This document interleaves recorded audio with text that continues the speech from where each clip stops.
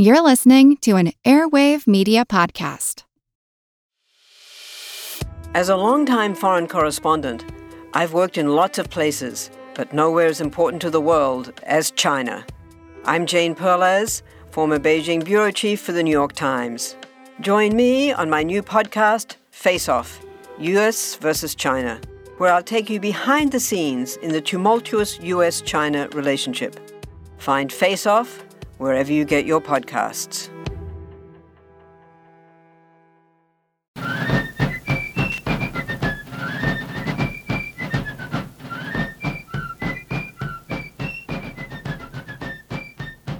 Hello, and thank you for joining the American Revolution.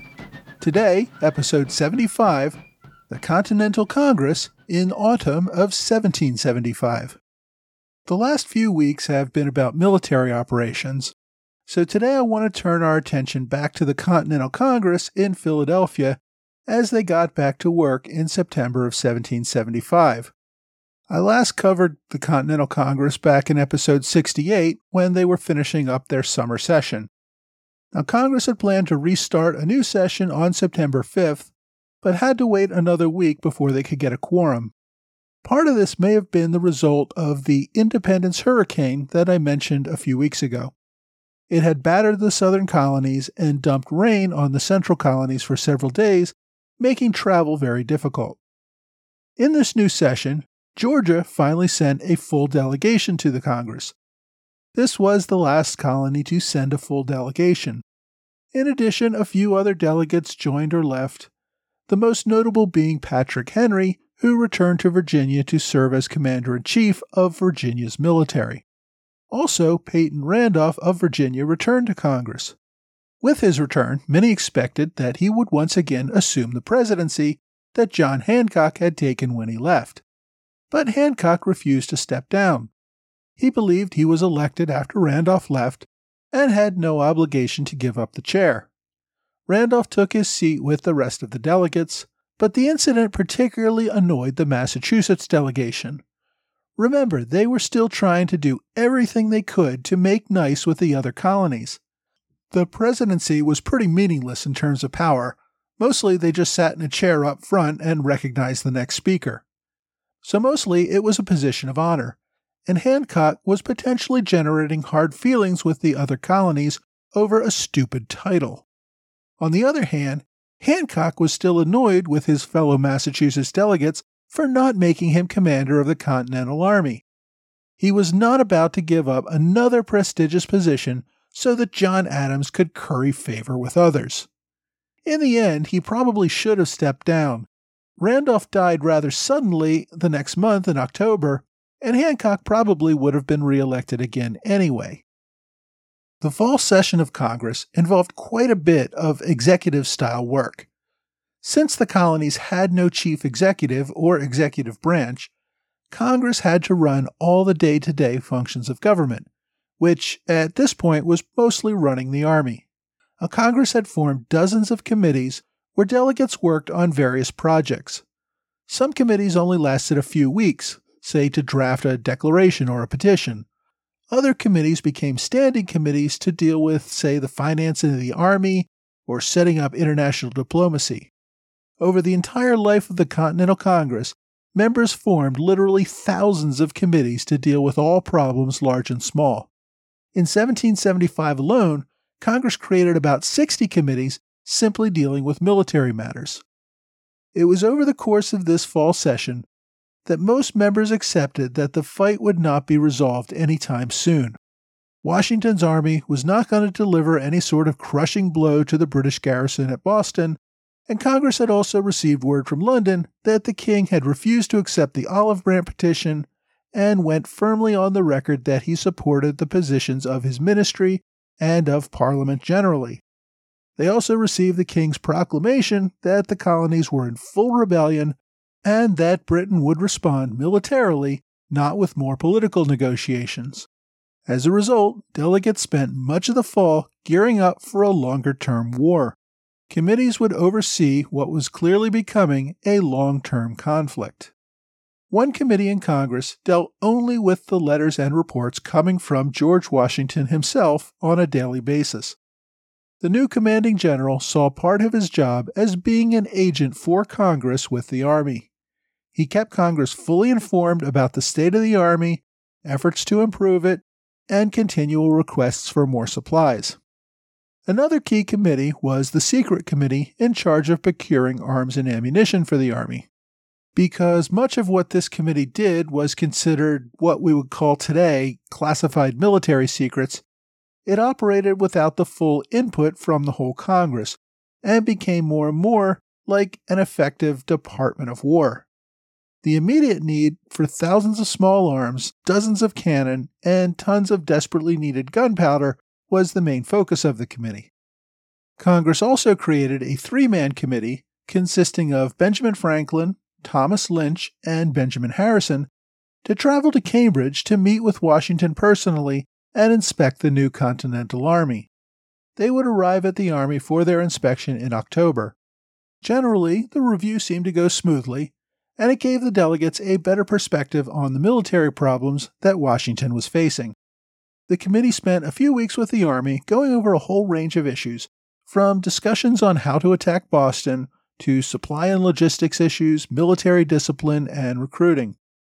After the committee returned to Philadelphia, Congress would act on many of their recommendations. Some of the other discussions centered around whether to allow Indians and blacks into the Army. Both were already there. Many black New Englanders had already joined the Provisional Army well before Washington arrived. Also, members of the Penobscot, Stockbridge, and St. John's Indian tribes had sent warriors to join the militia following Lexington and Concord. These tribes had long and close relationships with the New England colonists and had treaties agreeing to mutual defense. In the end, Washington and the committee agreed to accept the Indian tribes into the Continental Army, but not any of the blacks, either free or slave. Armed blacks were a big concern, particularly for Southern delegates.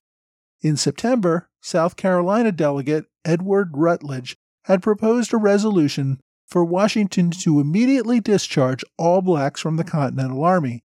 Now, after some debate, Congress rejected the proposal, probably because they wanted Washington's input before acting on it.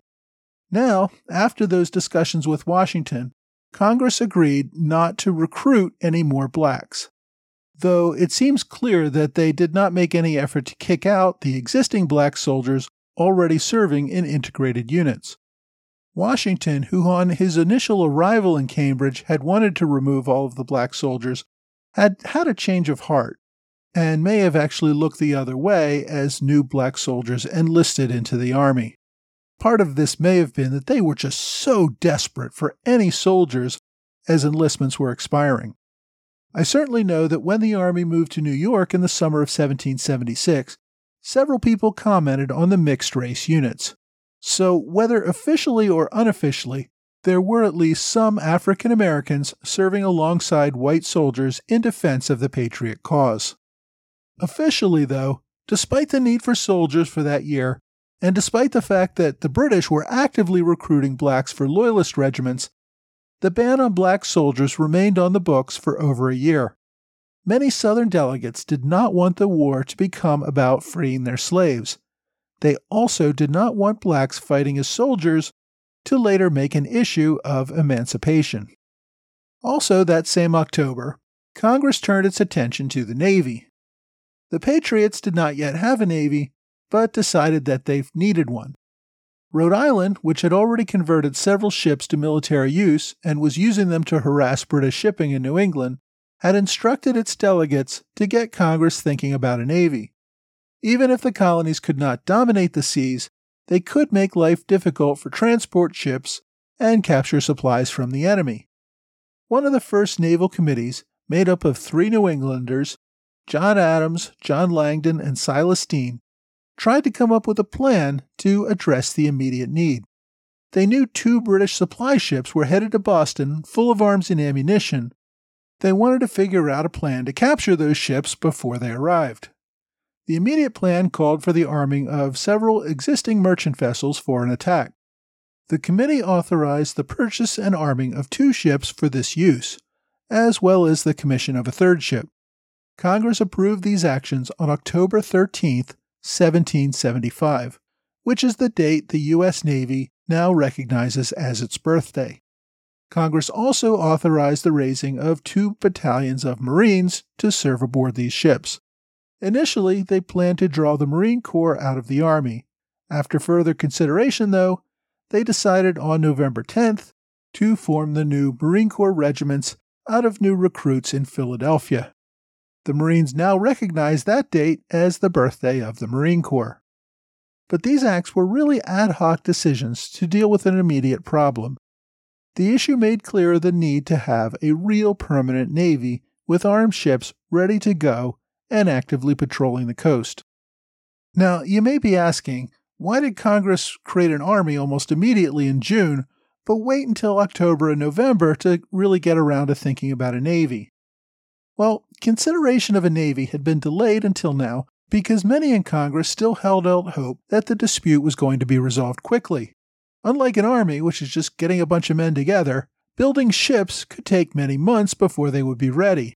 Until the people accepted that this fight might take years, there was no point in starting such a project.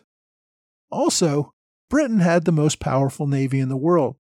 Many questioned whether there was even any point in trying to challenge Britain on the open sea. And by the end of October, Congress established a permanent committee to consider the development of a real navy. By November, Congress adopted rules for the regulation of a colonial navy and authorized the acquisition of 13 more ships to defend the coastline. A fleet would take time and money, but now that we're thinking about a longer-term war, the colonists knew they would have to try something to challenge British control of the seas. Another big political issue that fall was what to do with all the Tories and Loyalists on the continent. On October 6, the delegates passed a resolution calling for the arrest of all Loyalists considered dangerous to the, quote, liberties of America, end quote.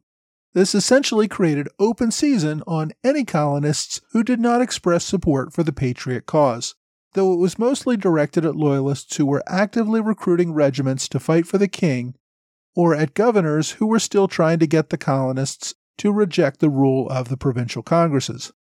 Local colonies began to distribute various loyalty oaths that proclaimed loyalty to the colony or the Patriot cause rather than the king. Congress also received word that fall of British trade restrictions. In response, Congress banned the export of any produce or livestock from the colonies except those used for the purchase of military supplies. So with that, both sides had essentially banned all international trade. On November 7th, Congress made some addition to the Articles of War. One was to add the death penalty for holding, quote, treacherous correspondence, end quote, or giving intelligence to the enemy. This was apparently a direct response to the Benjamin Church incident in September that I discussed a few episodes ago. Other rules dealt with problems facing the new army. Officers found guilty of fraud or embezzlement could forfeit all pay and be cashiered from the army. Soldiers could be demoted or flogged. Dismissals for officers and floggings for soldiers were also applied to being drunk on duty, falling asleep on duty, or leaving one's post. Officers could be dismissed for cowardice and would have their names published in local newspapers. Anyone deserting to the enemy or fomenting mutiny or sedition could face the death penalty. It established other penalties for plundering property while in battle, showing cowardice before the enemy, leaving camp without permission, or disobeying the orders of a superior officer. All of these new rules were based on experience, many of them recommended by Washington himself to deal with problems that he had already faced with his new army. Congress also received word that fall that the British were considering sending an army to pacify the southern colonies. It seemed unfair to have the whole Continental Army in New England and New York fighting the war, while leaving the southern colonies open to fend for themselves. So Congress began taking steps to organize the state militaries in the South to put them under Continental control. This would also mean that they would pay the soldiers there with more Continental currency. As I've already mentioned, by late fall of 1775, almost all the colonies had tossed out their royal governments. and the ones that still were in place were unable to really do anything. But now the colonies were unclear on how they should proceed. New Hampshire and South Carolina instructed their delegates to ask Congress how they should govern the colonies now that they had overthrown British control. After some debate, Congress recommended forming state conventions so that the people could decide for themselves what form of government to create. This was a really big deal. Although Congress had already approved Massachusetts for setting up an independent government, that was because the colony was already in open warfare with its governor.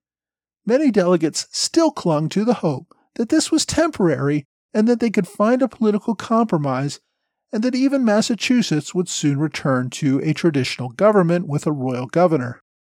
By this time, though, other colonies sought congressional legitimacy for their independent governments. Congressional approval of governments completely independent of the crown was essentially declaring independence.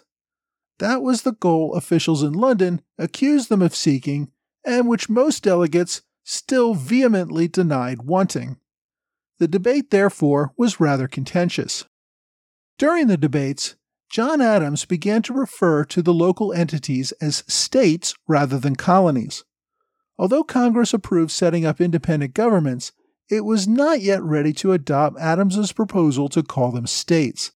Although Adams and most of New England had accepted by now that independence had to be the ultimate goal, and the other side in London also pronounced in no uncertain terms that the Patriots were clearly headed toward independence, the majority of the Continental Congress was not yet ready to admit that point.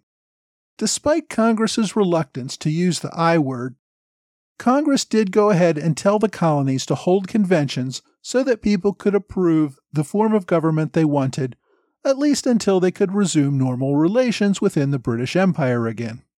This went well beyond having Massachusetts operate a government under an earlier version of the Royal Charter. Congress now approved creating an entirely new and independent government based solely on what the people of that colony wanted.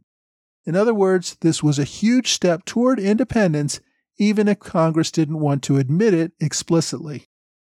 Also around this same time, Congress had to start thinking about another important step toward becoming an independent state.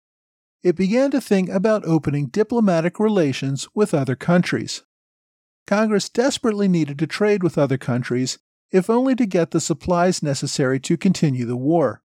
Americans did not have enough industry, at least not on the scale needed, to create gunpowder, mine lead for balls, manufacture muskets and cannons, or create a great many other things the army needed.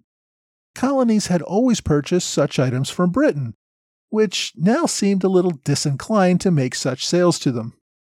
While they got by raiding British transports and knocking over the occasional unguarded stash, they needed to find a more reliable source of munitions and other supplies. A few delegates also recognized that allies might distract Britain from suppressing the rebellion in America. An alliance that caused other European powers to go to war with Britain would definitely work to America's advantage. As I mentioned in an earlier episode, France had sent an agent named Bonvouloir to meet with Congress quietly and see what France could do to make Britain's life more miserable. Bonvouloir had met discreetly with Benjamin Franklin and other delegates at Carpenter's Hall. While Bonvouloir would not admit to being in Philadelphia in any official capacity, he did indicate that France may be of assistance in providing much-needed munitions, as well as engineering experts needed for fort construction and other military defenses. His meetings helped Congress appreciate that some countries in Europe might be willing to assist America in its fight. Already, France had seemed to be helping quietly. Though it officially respected Britain's ban on anyone in Europe selling munitions to the colonies, the French colony of Santo Domingo, what we call today the Dominican Republic, had sold about 30 tons of gunpowder in the late summer. In November, the British Royal Governor of Jamaica reported to London that the French in Hispaniola, modern-day Haiti, had imported a record amount of munitions which seemed to be disappearing into the holds of American merchant vessels. In late November, the Continental Congress established a committee of secret correspondents to contact various countries in Europe and figure out who might be interested in providing assistance. A few weeks later, it appropriated $3,000 to send American diplomats to Europe to see if they could work with any European powers interested in supporting the American struggle against Britain. Congress also expressed concern about how the Indians might ally themselves. William Johnson, who had been a very successful British Indian agent for many decades, had died in 1774. His nephew, Guy Johnson, had taken his place among the Iroquois. Johnson had a home in upstate New York and held a good working relationship with the Iroquois Confederation. In early 1775, Johnson had been forced to flee to Canada, where General Gage ordered him to organize the Indians to assist with the attack on the rebels in Massachusetts. Johnson had not yet made much progress, but if he could get a united Indian force to rise against the rebels, that would be a big problem. To counter this, Congress employed Samuel Kirkland, a missionary who already lived in upstate New York with the Iroquois. Congress hoped to use Kirkland to convince the Iroquois to maintain neutrality in what was becoming a full-blown war between Britain and the colonies. Now, Kirkland would only have mixed success, but he would keep at least some of the Iroquois from siding with the British. Congress had pretty much burned through the $2 million that it had authorized to be printed for the war so far. With all the new expenses, on November 29th, Congress authorized the printing of another $3 million worth of Continental currency. Technically, these were still bills of credits, which promised the bearer to be repaid with real money at some point, somehow. Within a few days, Congress would send $500,000 worth of that new money to Washington for use in getting the soldiers to re-enlist for the coming year. Congress already owed several months' back pay, plus it wanted to offer bonuses for re-enlistment. Much of the rest of the money would go toward the new Navy, the Southern Army, and a host of other government expenses. Congress also reached out to the colonies to see about them starting to, kick in a little bit and pay off some of these mounting debts. But for a group of colonies that started this war because they did not want to pay off war debts accrued in London, many would show the same reluctance to pay off war expenses accrued in Philadelphia. So with that, I'm going to step away from Congress and its political wrangling. Next week, we're going to head up to New England as Benedict Arnold attempts to bring an army through the New England wilderness toward Quebec.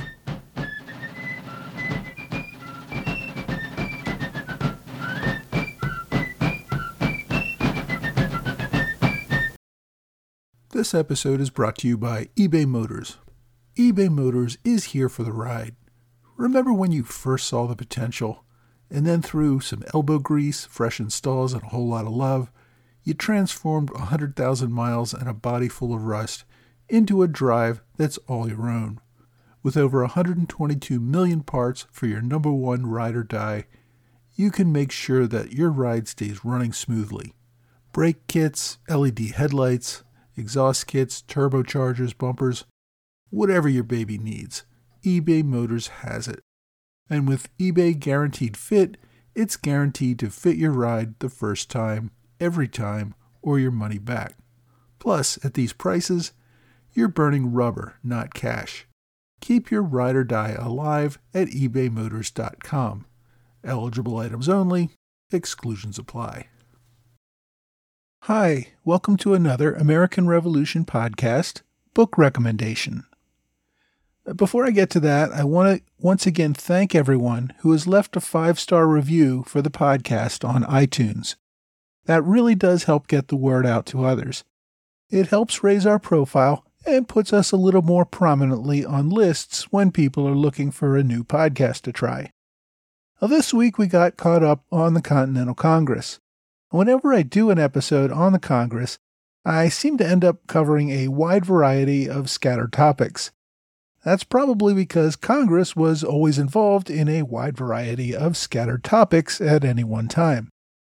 I also sometimes feel like I'm giving short shrift to many of the topics I'm trying to cover. I'd like to probably get into some more detail about the founding of the Navy and the Marines, and perhaps I can dive a little deeper into that in a future episode.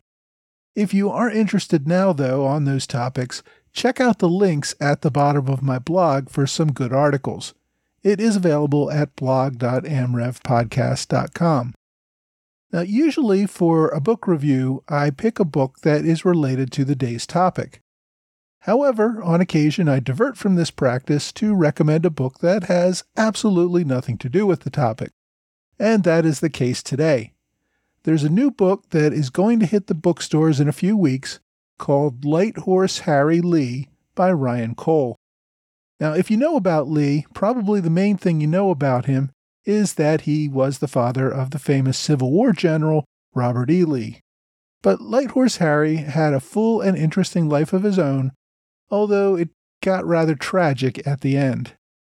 Lee served as a cavalry officer for most of the Revolution, gaining a solid reputation for his hit-and-run actions that caused the British great distress. He came from a wealthy and powerful Virginia family.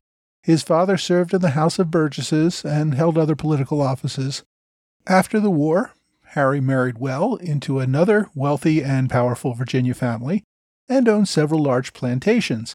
He served in the Continental Congress for a time and served several terms as governor of Virginia. During that time, he famously eulogized George Washington as first in war, first in peace, first in the hearts of his countrymen. Sadly, though, Lee had two serious problems that hurt him later in life. First, he was really bad with money. He lost many friends as a result of questionable financial dealings and eventually found himself in debtor's prison. Second, he was a staunch Federalist. Now, this led him to be a leading advocate for Virginia's ratification of the Constitution, but by 1800 or so, most of the Virginia leadership was veering into the Democratic-Republican Party, and Lee remained a Federalist. Most of the Federalist Party's power retreated up into New England. As a result, in his later years, many of those in power were not inclined to assist him, as he was not on the same political team. Lee stuck to his political guns, though, and ended up being beaten up and left for dead in Baltimore after he tried to defend a Federalist newspaper editor there. After that, he left for the West Indies, where he tried to recover, and died a few years later while trying to return to the United States. It was a tragic end for someone who reached quite a bit of success earlier in life. Cole's new biography on Lee delves deeply into his life, using a great many primary sources. The book is well-researched, very thorough at over 400 pages, and well worth the read. I think this is Cole's first book, although he has published many articles and other works primarily focused on the Civil War. The book is scheduled for release on January 15th, 2019.